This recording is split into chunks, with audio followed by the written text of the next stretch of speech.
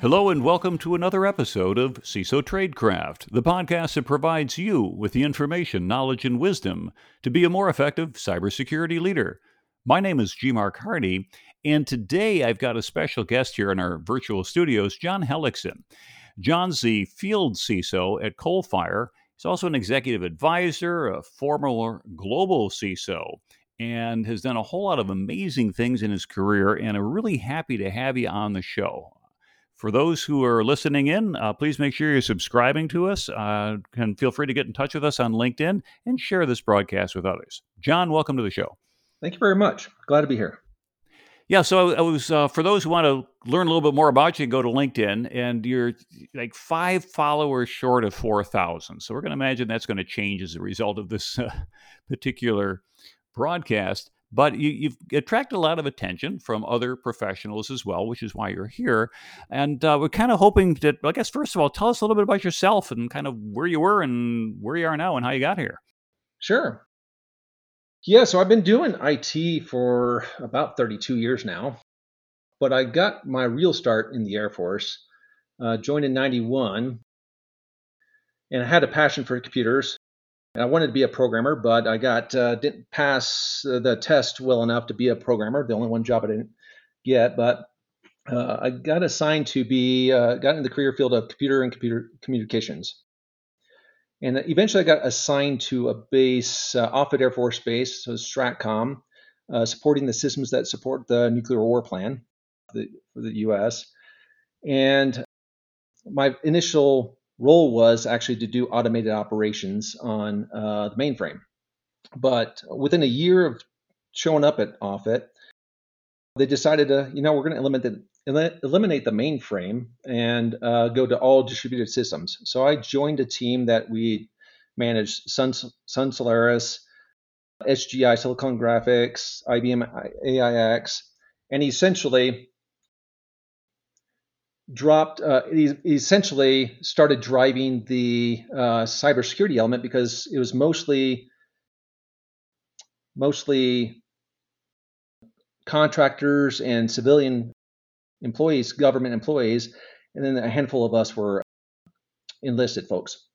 So one of those folks left the organization, and they were actually driving the cybersecurity elements. We did some Perl scripting to manage the users on the closed network of these systems, and I took on that role and got a taste of cybersecurity and really loved it. And then eventually started managing the other aspects of security. Got to deal with some tools from a Lawrence Livermore Labs perspective, one tool called Spynet, which was very interesting and very fun to play with, and which was more like a little, host-based intrusion detection with centralized monitoring, and got to play with scraping logs and kind of looking for things that were interesting. But eventually had to re-up in the military and decided, I want to do cybersecurity for a living, right? And if I got reassigned to another base, I could have been the base operator. Maybe I would have been doing some tech support or something like that. So I didn't want to take that risk. Could have ended up being a duty driver for all you know, right? Right. Yeah, exactly. So part of that was I joined First Data. I left the Air Force and joined First Data as a security engineer and spent 17 years there. Deployed their first intrusion detection, network-based, and then eventually got pulled into. I was recommending all these things we need to do on the distributed side because we had a good solid mainframe security side, but the internet and all that stuff was fairly new at the time for First Data at the time. But so I started recommending all these things. Hey, we should be doing these things. And eventually I just got pushed into, John, why don't you just take that responsibility and manage the team? So I got elevated within my peers, and within the first 2 weeks, I had a hard lesson in management, which was I got a call from the sysadmin team saying, hey, we got this rough character who's trying to tell us it's not working with us, right? And I knew this guy. He was a peer of mine, and he was rough around the edges.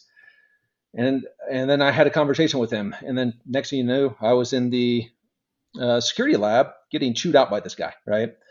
And the whole time I was thinking, it's like, man, this is really hard to hear, but I needed to hear it. As a first-time manager, I learned a lot from that one conversation. It was a pivoting moment in my career about managing people.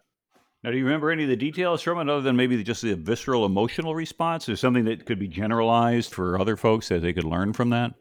Yeah. So the fundamental issue was we were trying to ensure the systems that were built from the start were secure from the start, right? Hardened and everything like that.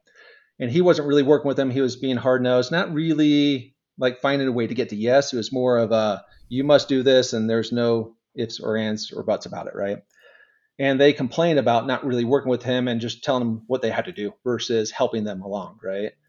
And I knew this character was kind of like that. I mean, he was a great guy, but he was just rough around the edges. And the reality was, I took their side of the story, listened to it, and told him what he needs to do differently versus realizing that as a manager, my responsibility was to my people and the organization and at least understand what his side of the story was. And that's really what the probably 15-minute chew out session is about listening to him and getting to know why that situation came about and what the best path was forward. So And there's some good wisdom in there, I think, for a lot of folks who are CISOs, aspiring to be CISOs, or even working their way up from their first cybersecurity position. As you said, management has a different set of responsibilities. It's not about just getting your work done and then it's 5 o'clock, go home.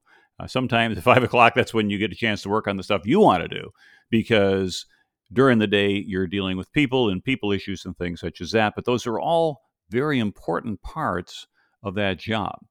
And where you went from as a senior security engineer starting out there at First Data over a 17-year career, I think you said almost, you'd work your way all the way up to the CISO. And that's a huge accomplishment for people to say, hey, some organizations do promote from within and there's a pathway, but it was a long path. So, what do you think were elements of success for that? Did you start out with that in mind, or did you just kind of do your job and then they kept recognizing you're getting the job done well, and well, here's another promotion, here's another promotion. Before you look around, you're in the corner office. yeah, that the latter is pretty much what it was, right? I mean, I think I'm a problem solver by nature, right? And that's probably why I love cybersecurity, right? Because there's so many things still on that need to be done and figured out. But I think the big thing was always trying to figure out how do we advance the program and represent that to others outside the program that we need to influence and drive. So I think my technical skills really helped me, but I never saw myself. I did tell my boss at the time, or eventually when I started reporting to the CISO, or the CSO, is that I eventually want to be a CISO, right? And then from that point forward, she started mentoring me and helping me get to that role. Probably got to that role a little faster than I anticipated in the sense of perfecting my skills from a leadership perspective, but ultimately from a political perspective, right? I didn't really understand those aspects of, influencing others and trying to share why our 400-person security team needed to spend nearly $100 million a year on cybersecurity and just security across the business. Yeah, and the politics are important, as I mentioned in a couple of prior episodes. My background, I had 30 years of misspent youth in uniform. And as a naval officer, I said you'll promote to a certain point based on technical skills, and then you'll promote based upon proven management skills, and you'll make your next promotions based upon proven leadership skills. But at the top, to get up there to be a general or an admiral or flag officer, or as you said, like at a CISO level, it's political skills. And those are different characteristics of an individual, and I submit those are somewhat orthogonal. You can have an amazingly brilliant technical person who'll never get to that corner office because they can't navigate the politics and things such as that. Do you agree with that? Absolutely. Yeah, actually, I love that. I did listen to your podcast on that one, and I thought it was a great way to, and I repeat that in several instances in the way of, you know what, in order to be seen in the C-suite, like many CISOs that I talk to feel like they should be reporting to the CEO. I think that's the biggest gap I see in the industry is translating that technical to management to that true leadership and influencing others of why security is actually adding value to the business to that, well, how do you really represent and think about, why the business is in existence in the first place? How do you grow and maintain profitable clients, for instance, right? That's the key theme I think that CISOs have to do better across the industry. Right. And so people who are looking at getting their career to the next level, I mean, you can't just walk in the door at 22 and say, I want to be in charge. Well, you can if you start your own business. And for those who recognize that there's sort of a progression of skill sets, what should people early on in their cybersecurity career concentrate on? And then as they get more and more senior, more experience, how does that investment of your time and energy toward gaining new capabilities shift, and from what and to what? Yeah, so I mean, starting out, especially if you're starting out as a junior person in security, right? I've seen successful folks come from other parts of the business and lead the security program, right? But if you're starting out and say, you know what, I want a career in cybersecurity and start out there, I think the security certifications, getting those skill sets, and being very curious about what's out there and how to solve problems, I think is the number one thing. If you're a problem solver, I think security is a great place to be. And there's some great companies out there or firms out there that actually teach you the cybersecurity skills and not necessarily just focus on a 4-year degree, right? So I think the combination of education, skill sets, and learning those skills and growing throughout and not being just stuck in one part of the career, area of cybersecurity, like expanding into, okay, I'm going to get into more of the host-based elements versus the network-based elements, and then getting into more of solving those problems that are a little bit more enterprise-wide, that needs more architecture design, right? And then you get to that point of, I think from a management standpoint, is recognizing that it's about the art of influence, right?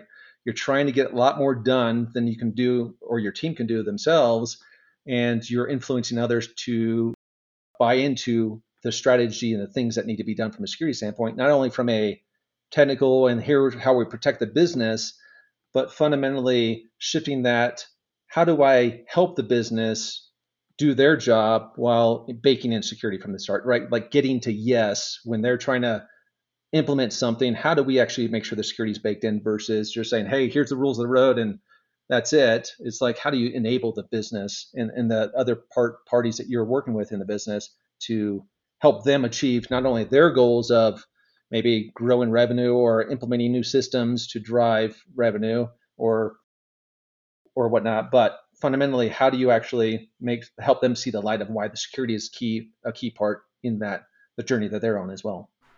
Right. And I think it really comes down to business alignment. Are you able there to empower the organization? Does your security team understand that they're kind of in the business of revenue protection? That is to say, if you do security correctly, then you don't have unexpected losses through cybercrime, compromises, ransomware, et cetera, things such as that. But it goes a little bit more than just the hygiene factors, doesn't it? It's not just, oh, you better have security or else. It's more than just a seatbelt, which doesn't make your car go faster or give you better gas mileage, but you better have it. But how do you explain to others how security really enables their business to be more successful? Yeah, so I think there's many different ways I could go with that question, right? But I think stepping back and understanding, and actually, to be honest, I kind of repeat this many times to one of your prior podcasts too with Alan Alford, which I highly recommend. It's the three elements of, okay, how do we improve maturity? How do we reduce risk? And how do we align to the business, right? And demonstrate that we're providing business value in that perspective. When I step back, and I'll take an example from when I was at First Data, we went through many evolutions of our corporate structure, our enterprise security structure of how do we support a business unit, right? How do we get into more of an enterprise shared services function? How do we get into a global function? But fundamentally, one thing that we settled on was more of a services-based model where we started looking at who are our customers internally from a security standpoint? And by looking at that audience, like let's say the application development side of the house, we had a scenario to where we had an integration team that were developers in the organization, and that entire team was being let go. And I made the plea to say, let's pull that team into our security function and let them actually take charge and lead the cybersecurity elements of implementing security in the software development lifecycle. And part of why I bring that up as something that actually enables the business is we took a look at all our services and said, how do we help make sure that we can relate to the business needs on that, whatever the function we are providing, so application security development, have somebody who could speak that language, interpret the security requirements that we needed, and enable them to drive their outcomes that they needed while they're baking in security from the start as well. So we did that across the entire organization, just as a starting point to across the entire security organization to just get the point of let's focus on who our customer is internally and understand how to get security improved across the enterprise from a maturity standpoint, with while at the same time reducing risk and enabling our business partners, basically. From a management and leadership perspective, a thought occurred to me as you're telling me that story. Were these people informed that their jobs were going away and then security came in as a saving throw? Or was this just behind closed doors management discussing and you were able to convince them to do it? And therefore, the people didn't realize that they were saved from the chopping block? I think there was the leader at the time. I made a shared prior to say, hey, we could use you on our security team, right? And then I made the plea over to my boss at the time, say, hey, we need to pull this whole team over. So I would say at least the person that was leading that function knew, but I'm not sure if the rest of the team understood outside of their boss, maybe sharing whatever they shared prior to us trying to acquire that team. If that made sense.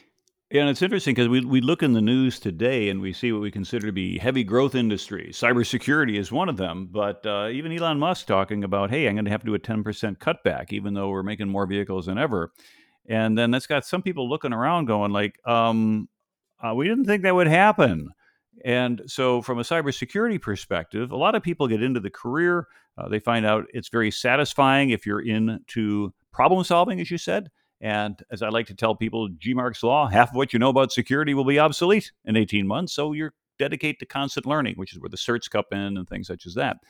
But do you foresee any time in the near future where we might have a serious contraction in our industry, or are we still kind of blue skies and ever upward? Oh, that's a good question. And again, there's no right or wrong answer because we're trying to predict the future, and that's not really a good idea. If we could do that, we'd be on Wall Street. So we can't. We know that. But what we're trying to do is come up with a better way to think about it.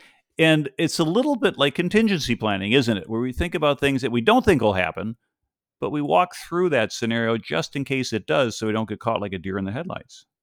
Yeah. I mean, the first thing that comes to mind is, 'cause I mean, most of my career at First Data was dealing with cost management, right? We were always cutting. I was actually part of one of the business units actually that we sometimes didn't make our bonus because that side of the business was constraining, and we were always going through cuts. And I probably went through 7 layoffs in a period of 10 years of that process, going through and having to adapt to that model and seeing good friends have to leave because of the challenges the business had on that, at least that one industry that we were tied to. But what I would say to that is that part of the security program, we're always trying to elevate and identify risks and improve the security because we always feel like we're behind, right? But there's always an element, I think, from a efficiency standpoint of identifying, where can we reduce costs? Where can we actually automate and get more efficient? And for instance, interesting story. I had a little bit off tangent here, but we had this whole process excellence team. We called them the Bobs, came in to analyze the entire business and say, where can we cut costs? Where can we possibly reduce headcount? That was the primary goal, and improve efficiencies, right? And one of the things I did was warmed up to this team, say, hey, you know what? From a security standpoint, I'm open to anything we could do to be more efficient as a security program, right? I mean, we were a large team for the organization, and I'm open to that, but I want you to also consider any efficiencies you have. I want to know about that, but we have all this unaddressed work that goes back to cyber hygiene and stuff like that too. So what I said, here's my unaddressed work. By the time you get done with this and finding efficiencies, I want to see, can you guesstimate how much you're going to help me address this unaddressed work? Knowing the goal of the program was to reduce headcount. And I knew that I was already understaffed from a security standpoint regardless. So eventually I kind of also, in the end, that team came back and said, here's all the things that we've saved. And if security did these things, they could reduce their costs, but we recognize they need to address these other things. So my team was probably one of the few teams that did not have to do any headcount cuts. And in fact, I even hired that person to be my chief of staff eventually when I became the CSO. And she was probably one of my best hires because she had a perspective of the business and how we do security in a different way that actually can represent and relate to the business more so than us, a lot of security folks who came up through the technical ranks and try to, learn how to relate to the business in the way we grew up, right? Hmm. Yeah, so it's interesting. So it's in flux, and I think the advice to people would be in their careers is know your job, and continually be learning and growing. And it would help to have some enlightened management who can articulate the business value being provided by the security team. That it's not just a cost center. It's not, hey, we need to save money. We'll get cheaper toilet paper and we'll cut headcount in cybersecurity. They have to understand that it's a little bit like saying, yeah, we'll reduce our safety checks on our aircraft and that'll improve our profitability. In the very short term, perhaps, but long term, of course, it's a recipe for disaster. And so that's for people to understand that. And I think in your role as a leader, articulating that value is very, very important and it helps people out. So that was great. Have you found in your years as CISO, I'm about 9 years since I guess you were first anointed as a global chief security officer, and of course have been in charge of a lot of security before that. Has this role evolved over time, and if so, in what ways? Oh, yes. I mean, absolutely. I think I miss those days, to be honest, that security seemed simple, right? Starting in the 90s and in the early 2000s, it just felt like security was manageable, right? And now you have so much out there. I mean, I even think about just the latest uh, proposals around, having security members on the board and the SEC requirements for reporting and stuff like that. I think security just continues to expand, right? And from a leadership standpoint, it's hard to keep up. I mean, it's actually it's one of the toughest roles at least from my experience, it was a very tough role to be in, to get your hands around and feel like you're making progress and adding value without uh, the threat landscape overcoming and passing you up, right? So I always felt like we were behind where in my past life on cybersecurity, but I think overall the driving additional value in representing how security is enabling the business in various fashions, not just protecting the company, not ensuring we pass the client compliance check mark, but how are we actually tied to the revenue growth and how do we ensure that we're maintaining that resiliency when things are critical from a revenue generation standpoint, and how security is so critical as part of that process. But I'm not sure if I answered your question initially completely there. Well, no, I mean, it's helpful just to kind of be thinking about these things and just try to explore that. Because again, there's probably no exact right answer because I think the CISO role has evolved obviously in more complexity. It has been elevated. I think 3-4 years ago, if you got a couple minutes with your board a year, you probably would congratulate yourself. And today, you're probably front and center at almost every board meeting, as there's a lot of concern about cybersecurity. And so the world events have really kind of pushed us a lot more front and center. And from that perspective, then, for those of us who are doing CISO work, we're focused on our own enterprise, and that's our domain, and we're trying to go ahead and protect it and grow our people as much as we can. You're in a position where you're actually doing something a little bit different. You're as a field CISO, and you started that out just about the beginning of the pandemic. How's that for timing? I'm not sure whether deliberate or just coincidence, but tell me a little bit about what's a field CISO and what are you doing there? Yeah, so a field CISO is essentially someone who's been in the seat of the CISO. And what we do is go out and have conversations. We tag along with sometimes with our sales folks or our delivery team to see how our client's journey is going from improving their security posture, right? So it's essentially one of providing non-paid advice, maybe coaching and mentoring as part of the process, but really trying to make sure that, as a security service provider, that we understand and really focus on what the client needs are and the CISO needs are, to make sure we're interpreting that and identifying the right solution for that, right? So it's really just trying to make sure we're like interpreters of, the other person who are in that seat, to make sure we're taking care of them, right? So it's from my perspective, we built a similar role in my last where I was prior to this, and I looked at it as like, that's the most perfect role out there, because the work-life balance is perfect enough to where there's very little stress involved in not having to have all this, I refer to when I was a CISO, the exception debt, right? All these things that the business is trying to do. And I know we just couldn't stay ahead of that stuff. So I always had these exceptions coming in to try to manage the risk. But none of that kind of comes with this role. I'm not really in a management role, not in a like people manager role, but part of the executive leadership team to help drive and make sure we're providing value to our clients.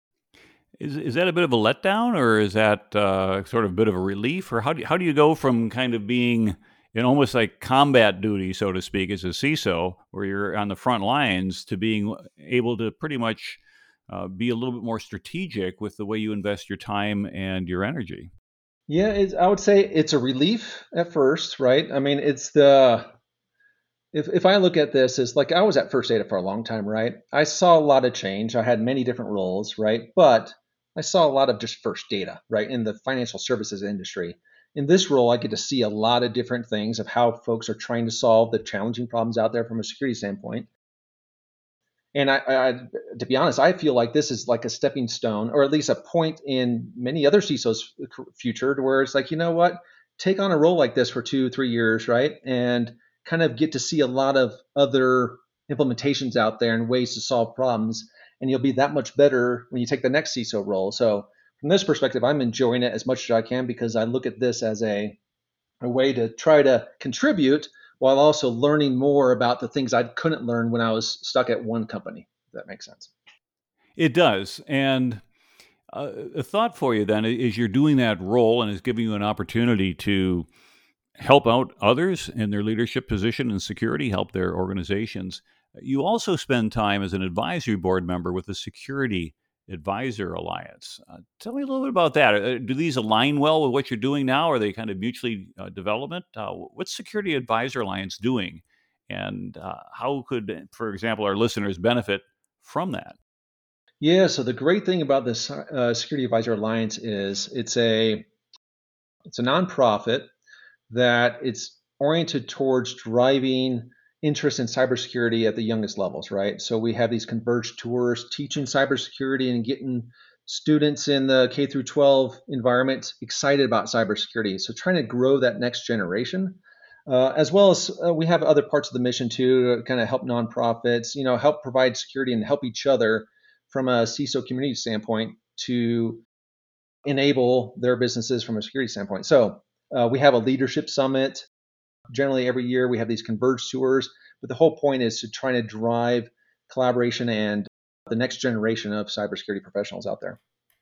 Yeah, I think the outreach that we're making, it's starting early. I mean, K through 8 and K through 12 to identify people. And the importance there is that culturally, you go look back 20, 30 years when we were doing security, it was mostly white males. And today we have a diverse workforce and, of course, a diversity of kids growing up that we're trying to attract and retain them into the cybersecurity profession. And so I don't know the reasons. I mean, there's a lot of speculation as to why it had remained relatively monolithic all those years ago. But today, I think those barriers to entry should be mostly gone. Are you seeing that in your experience, that we've gone to the point where really a meritocracy now, where you're recognized for your skill set and your willingness to work and cooperate with your team, or we still have a way to go? I still feel we have a way to go, right?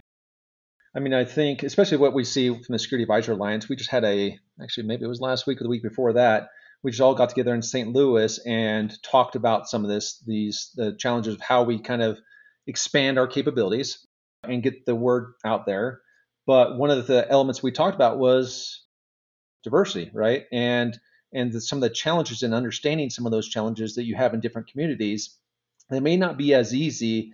They may have interest, but how do we overcome some of those challenges that they may be facing and kind of sit in their seat to a certain degree, right? To try to make sure that we're helping to overcome that from a Security Advisor Alliance. But I see this across the industry in the sense of, there's a lot of talent out there. And some of my best talent actually outside the diversity side was just people who didn't even have a security background, but they look at things differently, right? I think that's the value. It's just having folks have different perspective of solving problems, and security is a great place for that type of inquisitive mind to help find different ways to solve those problems. And I think that type of diversity, which is apolitical, which is bringing in people with different perspectives, different viewpoints, different approaches towards solving problems, is really, really important for organizations. And as a result, as you had mentioned, some people come from different areas. You look back in World War II, for example, and they're looking for cryptanalysts. And one of the places that they looked for at Bletchley Park, as they said, they looked for women who were A, not married, but B, like to do crossword puzzles. And also people who are good at crypto tended to be people who are good at music. And if you think about it, being able to assimilate these patterns and put them together, it sort of makes sense, and it has worked out. And so what we're finding then is that there's types of people that they may not have started out in a security career simply because it wasn't available to them, or they didn't know about it, or they just didn't feel welcome, but now they can. So we're adding people all the time, kind of as a lateral insert in their life. They're not starting out at saying, hey, when I grow up, I want to be a CISO, as a kid at his 5th birthday party or something like that. But as we bring people in laterally into their career in their 20s, 30s, and even 40s, is there any advice that you might offer for somebody who is stepping in and looks around a little bit and sees some people with a little more, sometimes a lot more experience, but they may in fact be younger at that point? Should they be uncomfortable, or should they say, no, I got a spot and here's how I'm going to do it? Yeah, I think more the latter there, right? So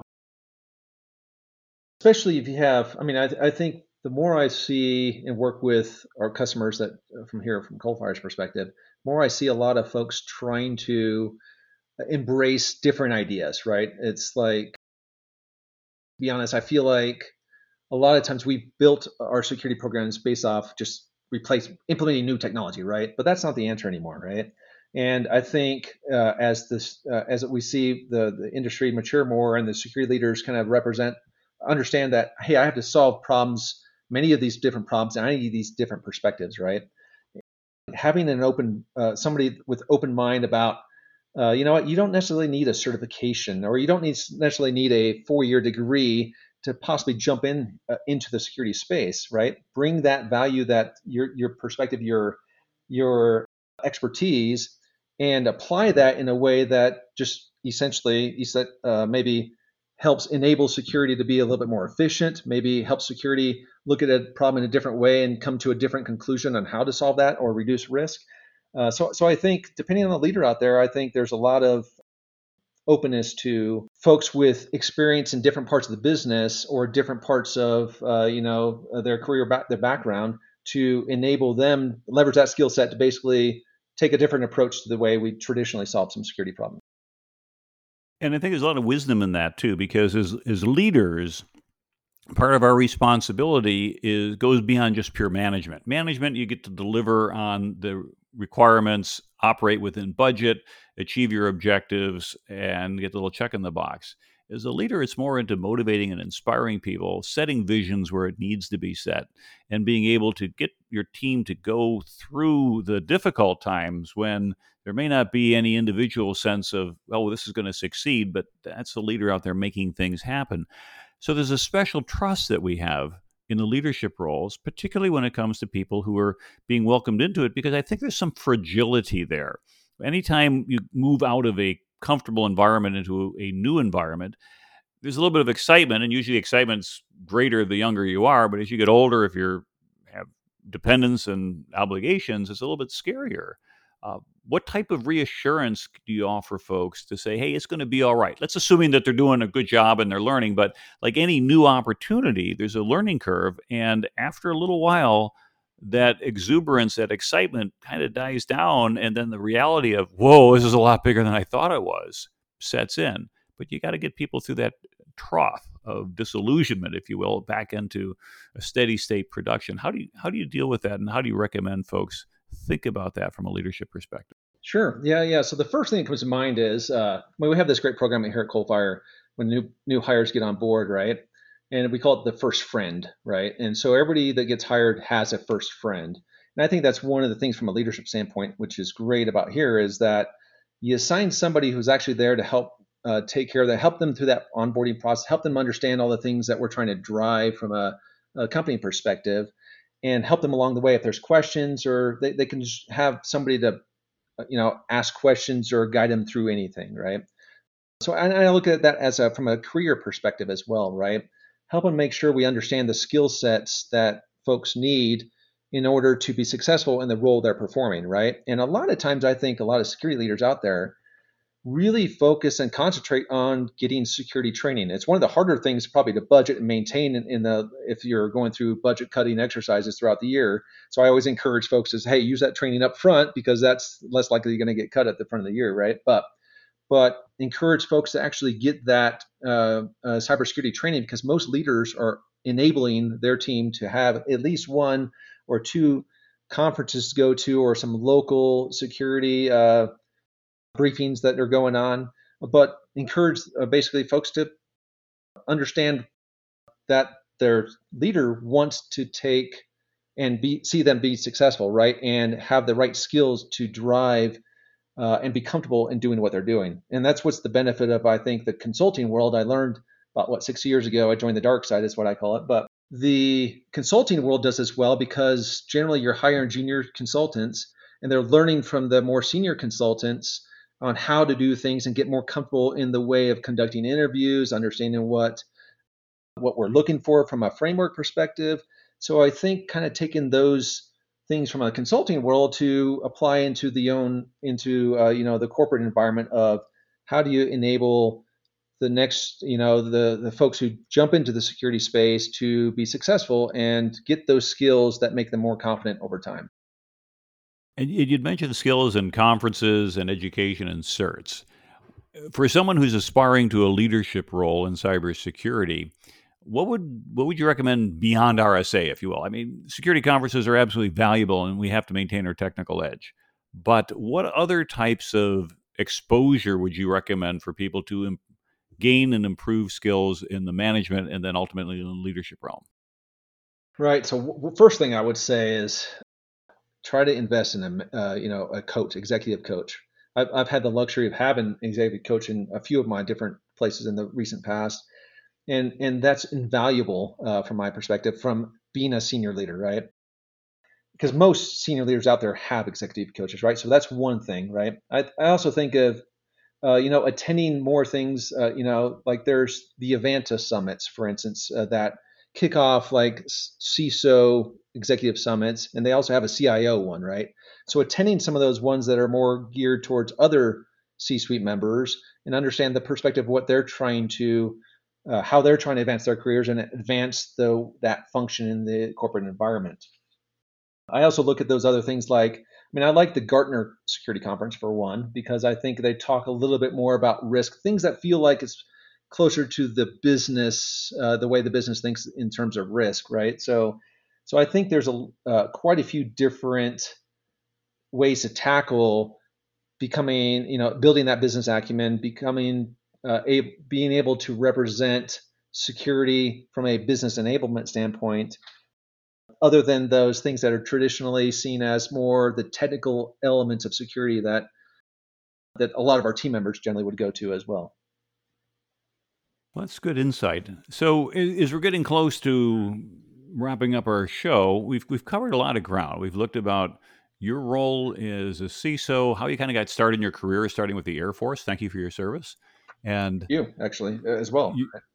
yeah, time goes fast. Yes. And the importance of business alignment, ideas to getting your career to the next level, and even the interesting things about being a field CISO and those unique opportunities that you have to share to help other people achieve success. Any last thoughts that you have that's kind of free form that you'd like to leave our listeners with, that you might pass on a little bit of wisdom or advice yourself, so you get to be an executive coach now? Right. Yeah. When I joined the dark side, the consulting side of the house, where I get to experience or get to work with sales folks, I kind of have a different perspective of how hard their job is as well, right? So I see a lot of things on Facebook. I was guilty of this as well, right? I get inundated now that I have the field CISO title. When I change that on LinkedIn, I get inundated with sales requests. I get calls, and sometimes I'll answer those, and I have explained that, hey, I'm not just deciding what technologies or solutions to provide at Coalfire, for instance, right? But I would say, as an industry, not only looking at how we help the next generation of getting into the cybersecurity space, but also how do we help coach and educate and uplift those who chose a career to enable us as security leaders, but they have a different path of trying to sell something to us. And I think just having a little bit more, applying that coaching aspect to how they could be better at, maybe I have no interest in it, but you know what, the way you approach that or sent me this email, it's like, do you really think I'm going to respond after the sixth email you send when I never responded in the first place? Kind of maybe consider that as a way to also expand your knowledge or expand your coaching and mentoring to others who are trying to support the security industry, even though they don't directly practice security, if that makes sense. It does.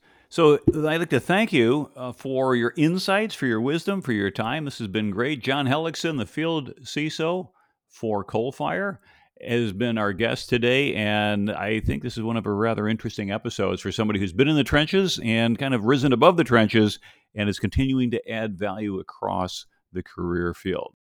This is CISO Tradecraft. This is G. Mark Hardy, your host. Thank you very much for listening. As always, please follow us and share our broadcast with others and friends. Let them know where you got your insights and give us a like if you can.